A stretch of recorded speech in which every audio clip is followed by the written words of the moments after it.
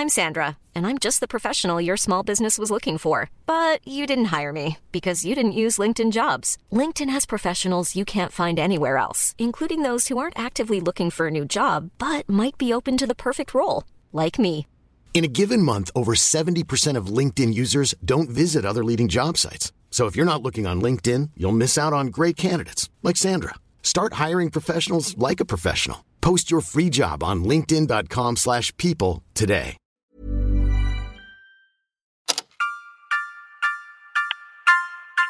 From This American Life and WBEZ Chicago, it's Serial, one story told week by week.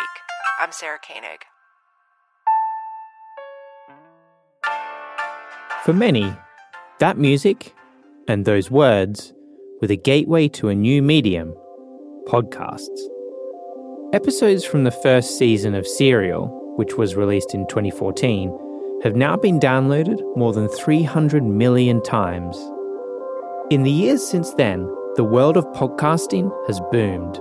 Today, there are more than 4 million podcasts, spanning almost every topic imaginable. The Joe Rogan Experience. From New York Times, I'm Michael Barbaro. This is The Daily. I am Michelle Obama, and this is the Michelle Obama Podcast. Around a third of Americans listen to at least one podcast each week, and that has made it big business. Spotify spent nearly $1 billion on exclusive podcast content, including $200 million for Joe Rogan. As listeners tuned into podcasts, businesses like Spotify poured in money, as its chief executive, Daniel Ek, explained to investors last year.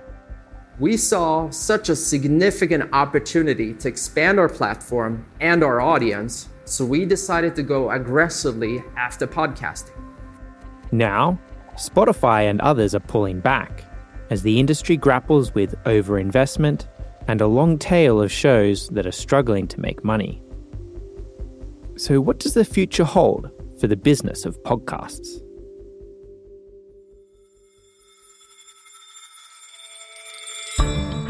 You're listening to Money Talks from The Economist, our weekly podcast on markets, the economy, and the world of business. In London, I'm Tom Lee Devlin. In Singapore, I'm Mike Bird. And in today's show, we look at the future of an industry close to home, podcasting. First, we'll unpack the business model of the new radio.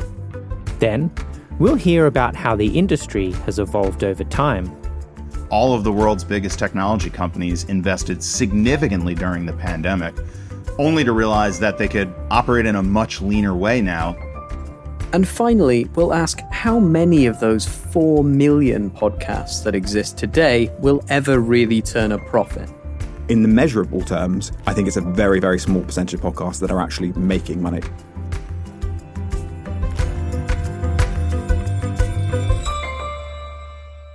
Hey, Mike.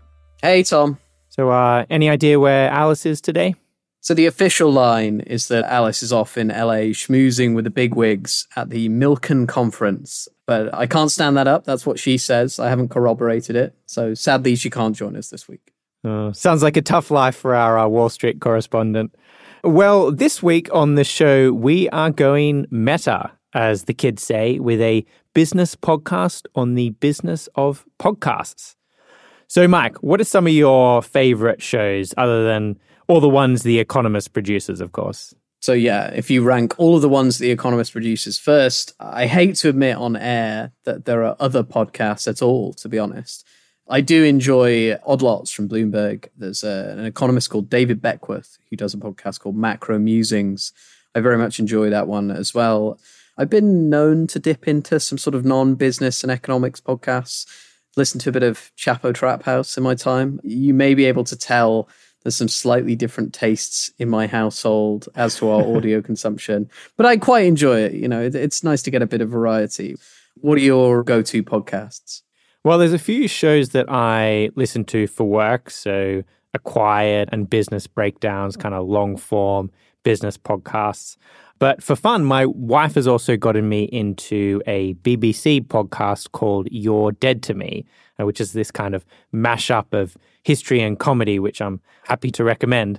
But the reason I wanted to spend an episode on this industry is that podcasting has gone through an incredible phase of growth as a medium over the past few years. One way of looking at that is ad revenue. So ad revenue in the industry grew from a little over $100 million in 2015 to somewhere near $2 billion last year. Now, that's still only about 1% of online advertising as a whole, but it's growing very rapidly as a share.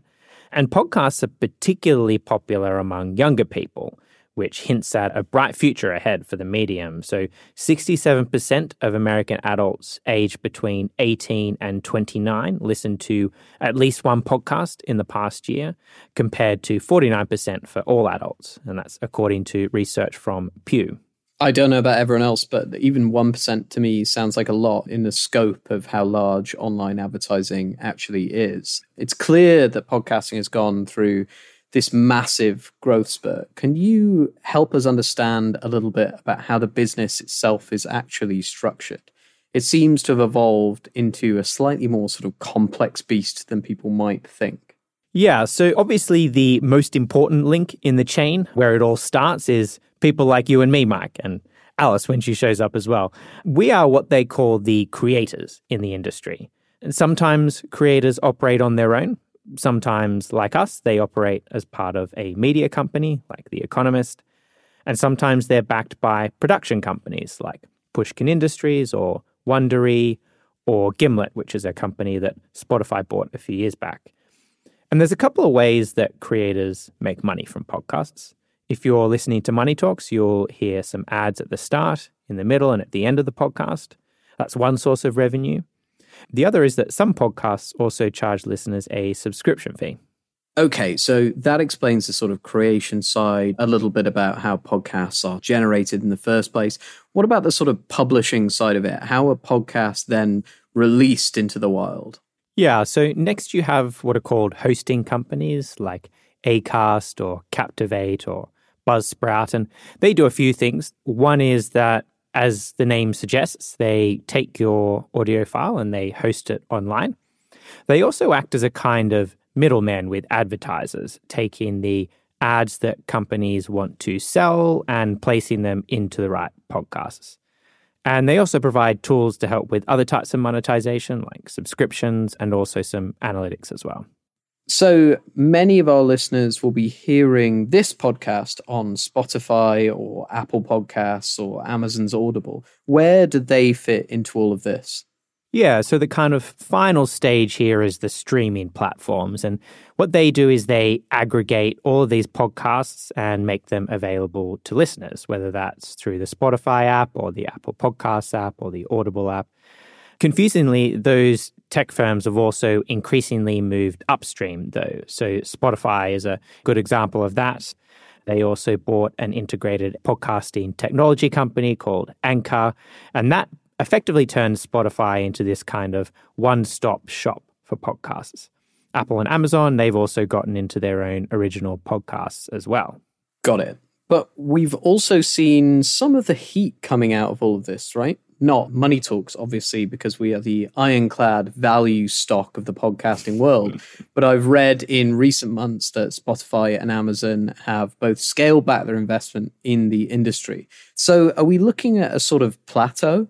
Well, that's the debate. And there are optimists who argue that the industry has gone through a big investment phase that's really positioned it for the next stage of growth. And there are pessimists who point to some of the limitations of podcasting as a medium. To start the debate, I wanted to talk to Michael Mignano, who was one of the co-founders of Anchor, which Spotify acquired, and then became head of Spotify's podcasting business and is now a partner at Lightspeed Ventures.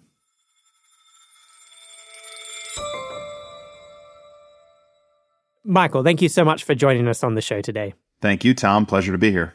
So the industry has gone through a pretty incredible boom over the past few years, just in terms of the amount of investment, the amount of new companies starting up in the space, the amount of new content being generated.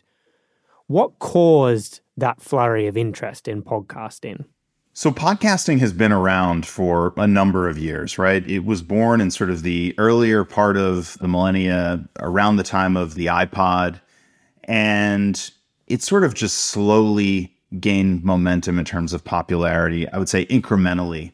And then something happened in 2014, 2015 or so. And really it was the success of the show Serial, which I'm assuming all your listeners will remember.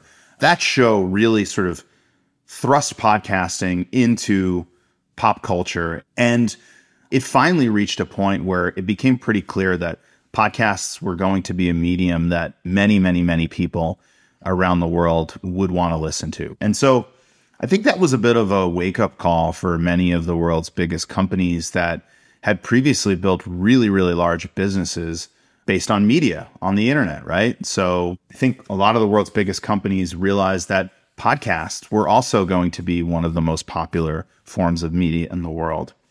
And in realizing that, I think the major tech platforms saw an opportunity to modernize the technology that powered podcasting in an effort to enable them to be able to monetize it the same way that they monetize sort of every other form of media on the internet, whether that were publishing or videos like on YouTube or streaming music. Podcasts had this sort of structural challenge underneath it all that made it really hard to sort of aggregate and monetize at scale. And so I think the combination of the big tech companies realizing that it was going to become very popular and the realization that there was a playbook to follow based on other form of media that would enable them to grow the size of the market significantly. And that's why we saw such a massive investment. You mentioned modernizing the technology behind podcasting.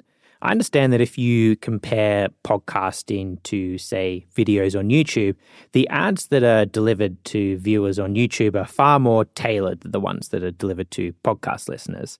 And that's a legacy of the technology that podcasting was originally built on.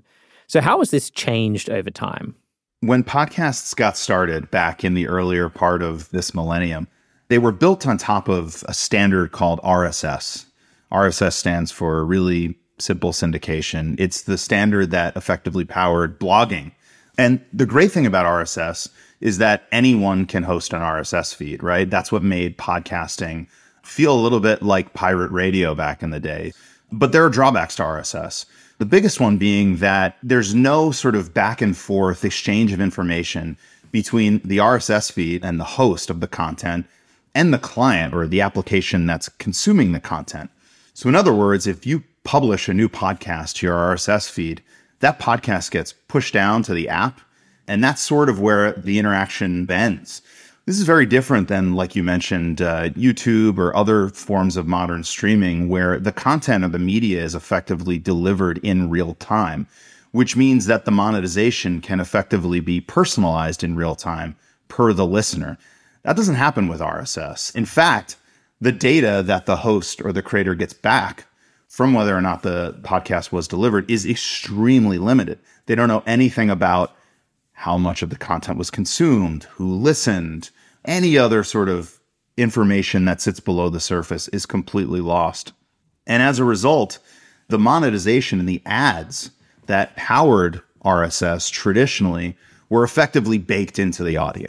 But the industry has evolved a lot in recent years. Can you tell us about how podcasting has changed as the industry has matured? Number one, the catalog has gotten a lot bigger. And so you went from a catalog of effectively a couple 100,000 shows to many millions of shows. And secondly is that the world's biggest platforms have sort of upgraded the infrastructure away from RSS and more to a streaming-based model, which enables them, again, to not only deliver the content in real time, but to actually personalize it and aggregate all of the shows on the platform up to advertisers in a way that they weren't able to do with RSS. There's been a tremendous amount of investment to not only bring the world's biggest shows onto some of the biggest platforms like Spotify, but also to bring creation tools in-house and to bring new forms of monetization in-house, whether it be streaming ad insertion or new models such as subscription-based podcasts. So there's been a tremendous amount of investment that's been made over the past 5 to 8 years about upgrading this infrastructure. And now I think we're at a place where you're going to start to just see podcasting grow sort of very, very steadily and sort of grow into the opportunity that now exists in streaming media for podcasts. Since the start of the year, we've started to see the industry deflating somewhat, with businesses slimming down their investments and the size of many deals being scaled back as well. What's going on here? My sense is the pullback you're seeing right now is a result of two things. One thing that we've experienced over the past couple of years is sort of an upfront initial investment in modernizing that infrastructure and making it such that advertising can function at scale and the market and the industry can grow. And then number two, I think the other thing we're seeing is a general pullback that's no different than the pullback we're seeing in the entirety of tech right now, right? All of the world's biggest technology companies invested significantly during the pandemic, only to realize that they could operate in a much leaner way now in the past, year or two. And so while there, I think, has been some recent attention on some of the major platforms that do operate in podcasting right now pulling back, I think it can be grouped alongside all of the other general pullbacks we're seeing throughout technology. Michael, thank you so much for joining us on the show. Thanks for having me.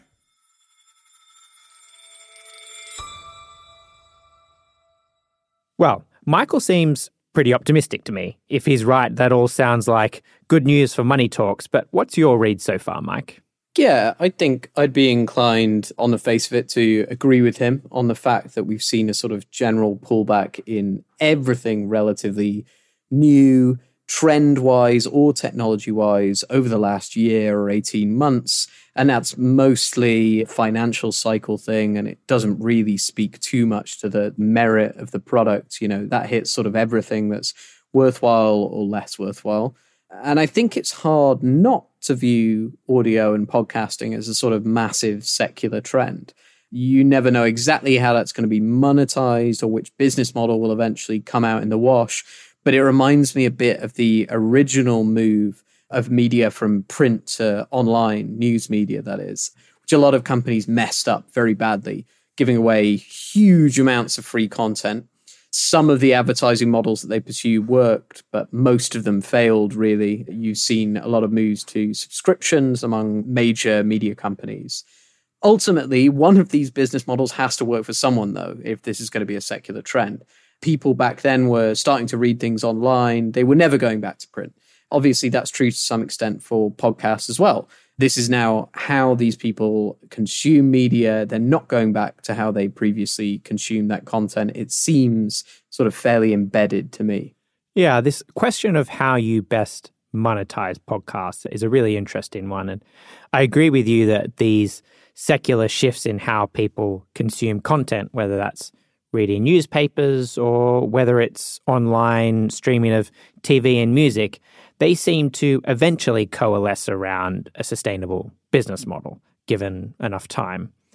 But that process does create winners and losers. And it's interesting to me how Spotify and others have really leaned into a strategy of vertical integration in podcasts, which should presumably help hedge against the risk of those businesses becoming commoditized in just a narrow part of the value chain. Yeah, one way media organizations like The Economist monetize their podcasts is to use them as a platform to cross-sell the subscription products like the paper. Speaking of which, I'm looking forward to reading our piece on green resource nationalization in this week's paper, following Chile's decision to nationalize its lithium. Latin American nationalization of natural resources is this sort of reliable staple of every commodity boom. Sometimes it's seen as a signal at the very top of a commodity boom. So I'm really keen to hear what it means now for the energy transition generally. Tom, what about you? What are you looking forward to in this week's print coverage? I'm looking forward to reading a piece by our colleague Tom Wainwright on the potential for AI to disrupt journalism. There's, of course, been a lot of discussion around generative AI over the last few months, sparked by the appearance of ChatGPT last November. And since then, we've seen a flurry of new startups and also established companies, whether it's Microsoft or Adobe, integrating generative AI into their existing product lineups. There seems to still be a lot of unanswered questions here, particularly around reliability, but there's certainly a lot of momentum around this new technology. Hopefully not too much momentum, or else you and I might be out of a job soon though, Mike. This feels like a very sort of meta week in Economist coverage. We've got the podcast on the business of podcasts. We've got the print coverage on AI destroying journalism. We're talking about ourselves quite a bit. But listeners can read those pieces and more for absolutely nothing by going to economist.com/podcast offer for a month's free subscription. That's if you're not a subscriber already. And after the break, we'll hear a much bleaker view of where the podcast industry is heading.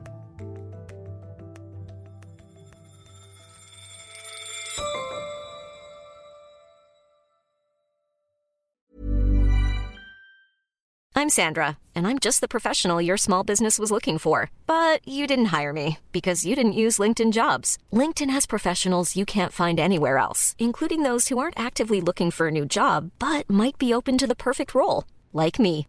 In a given month, over 70% of LinkedIn users don't visit other leading job sites. So if you're not looking on LinkedIn, you'll miss out on great candidates like Sandra. Start hiring professionals like a professional. Post your free job on linkedin.com/people today.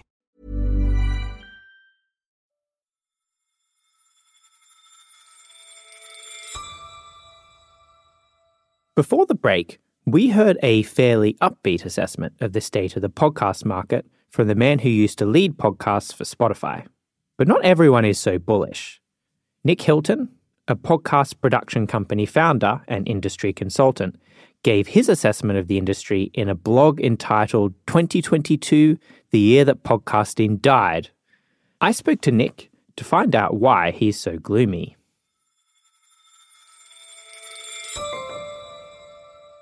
Nick, thank you so much for joining us on the show today. Pleasure. So over the past few years, we've had a massive boom in the podcast industry and a huge proliferation in the number of podcasts out there. How many of these are actually making money? Is this another superstar market like music, where a small sliver of the content captures the vast majority of the market? So I think if you're looking at advertising and the amount of shows that wash their face with advertising, I think you'd be looking at probably less than 1%. I mean, the reality is that it's a very premium listening figure group that makes money from advertising. And I think probably here in the UK, where audiences are much smaller than in the US, you're probably looking at needing about 50,000 listeners per episode. And that's assuming that most places need a production budget of £500-600 just to make the episode each week, let's say. But then there are all sorts of other important figures that places take seriously in terms of their return. So for The Economist, it may not be actually relevant what your advertising revenue on the podcast is. It may be about brand building. It may be about generating subscriptions, and those subscriptions may not be direct. They may be circuitous. People may listen to a podcast and then happen to walk past a shelf and think, oh, I'll buy a copy of The Economist. So those are really hard to track, and it would be difficult to say, oh, this podcast doesn't make money. But at the same time, in the measurable terms, I think it's a very, very small percentage of podcasts that are actually making money. Now, you wrote a pretty provocative article declaring 2022 to be the year that podcasting died. What is going on in the market now? I would say that podcasting right now is in a place where I wouldn't invest in an audio-only business right now. I think that the audio-only podcast is something that looks antiquated. I think that the old idea of podcast, open, based on RSS, a technology that's been around for donkey's years, I think that technology looks too old to be functional in this space. So I think that the audio-only podcast is also something that is being gazumped increasingly by YouTube, which I think is the biggest competitor to podcasting. It is the podcasting company that no one talks about in terms of being a podcast company, but YouTube is offering all of what podcasting offers and so much more. Everyone wants to be the YouTube for podcasting. My analysis would be that YouTube is already the YouTube for podcasting. And the reality is that turning a video podcast into an audio podcast is as complicated as closing your eyes. Turning a audio podcast into a video podcast is a real sweat. There's no good way of doing it. So almost everyone I'm working with currently says, let's do video first. We'll put it out as an audio podcast too, but we want to make sure we're ticking that video box. And so I think the future of podcast is maybe not called a podcast, but the future of on-demand audio-visual content is video first, audio second, and that those two things can have a really nice synergy, but unfortunately it has to start with video. Another interesting development we've seen is the integration of live events with podcasts. The Rest is History, for example, recently did a big 3-city tour with their show. Do you think that will be a significant part of how the podcast business evolves going forward as well? Undoubtedly. I mean, we see it in the music business. You know, there's this idea that artists now put out albums in order to sell stadium tours. And that's been because revenue through streaming has reduced to such a pittance that actually ticket sales, where you can still charge 60, 80, 100 quid, that's where you can get a bigger slice of the pie. So definitely, Rest is History and Rest is Politics are a really good example of the fact that they can generate a huge amount of money through advertising, but in one night, but they can make several times that just by performing at the Albert Hall or wherever. And loads of podcasts are doing these live events, and not least because they just record the audio and they put it out as an episode too, and they get all the advertising revenue. So for them, it's a total win-win.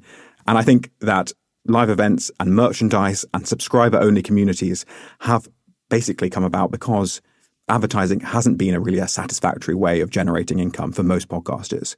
Nick, thank you so much for joining us on the show today. My pleasure. Thank you.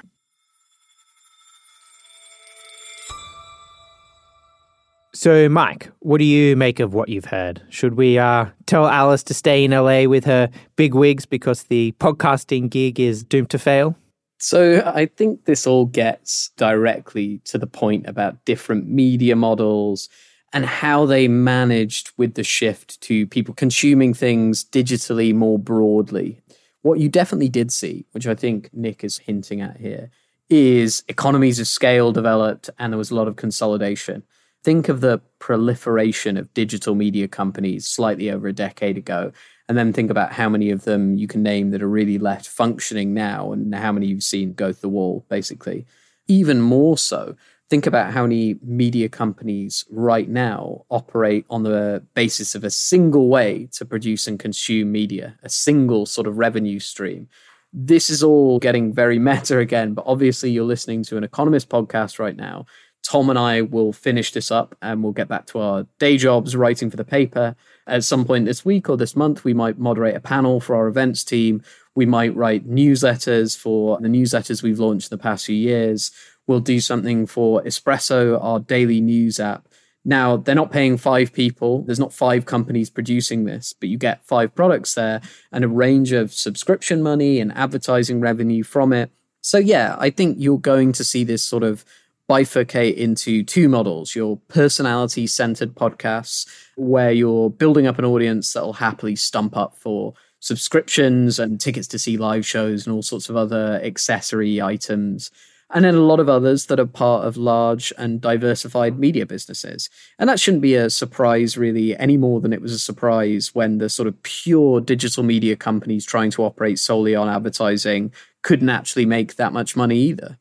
It's a really interesting point, and it very much builds on what Nick was saying about integrating podcasts into a wider web of media, whether that's video or live events, or for a company like us, traditional print media.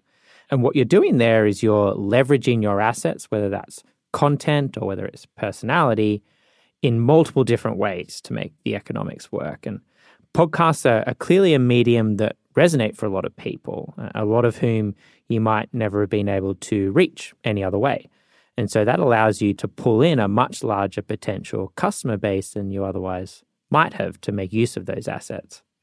With that, it is time for us to pivot to our stats of the week. Mike, what have you got for us? So I will say that we've got a little note here to pause for Alice's stat of the week, but Alice is evidently too good for us now, and she hasn't sent a stat in. So make of that what you will about her level of commitment to Money Talks in general. Getting a real grilling today. My statistic of the week is negative 40%. I wanted to go for something close to home, a real sort of Southeast Asian data point. and it is the price of durian in the Mekong Delta, which has plunged 30 to 40% per kilogram since early April. This is apparently down to a lack of Chinese demand, and we're specifically talking about RI6 durian. Now, I will admit, this isn't one of the markets I actually follow very closely. I don't know what the lack of Chinese demand signals here. Don't know whether that's a signal about the production or the consumption side of the Chinese economy. Some China economists should get into that and get in touch with us to let us know what's going on. Sorry, so what is RI6 durian exactly? RI6 durian is a fairly strong and sweet-tasting durian, as I understand it. I will occasionally have a bit of durian, but I must admit I don't know the finer details. I just don't want to butcher the statistic. I don't know how many price indices there are in the durian market. As I say, I'm not familiar with this. I will acquaint myself more with the data and with the business of durian. Well, demand for durian may be down, but demand for luxury cars is up. So my statistic of the week is 25%, which is the revenue growth in the first quarter of this year on year, for Porsche's cars. Part of that is driven by the resurgence of spending in China, but even in rich countries, the luxury car market, like other areas of luxury spending, continues to do very well, despite all of the sluggishness in consumer spending. And at least part of that is down to the fact that despite equities and other assets having come down from their post-pandemic feverish highs, they're still trading well above pre-pandemic levels. So the S&P 500, for instance, is up more than 25% from its January 2020 levels. So if you have a lot of assets, things are actually looking pretty good for you at the moment. So that's reassuring if you're feeling really squeezed by inflation, to know that the median guy buying a Porsche is feeling just fine. It's reassuring in these troubling times. Exactly. You've got to look for the bright spots where you can. And with that, I want to thank Michael Mignano and Nick Hilton. And thank you for listening to Money Talks. Don't forget to rate and review us wherever you get your podcasts. And you can always write to us at podcasts@economist.com.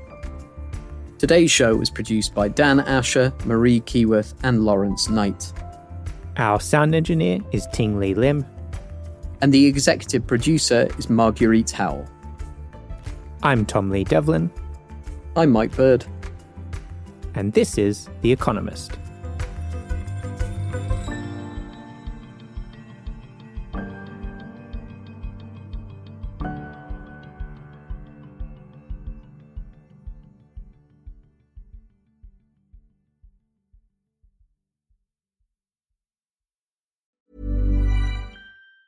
Planning for your next trip? Elevate your travel style with Quince. Quince has all the jet-setting essentials you'll want for your next getaway, like European linen, premium luggage options, buttery soft Italian leather bags, and so much more. And it's all priced at 50 to 80% less than similar brands. Plus, Quince only works with factories that use safe and ethical manufacturing practices. Pack your bags with high-quality essentials you'll be wearing for vacations to come with Quince. Go to quince.com/trip for free shipping and 365-day returns.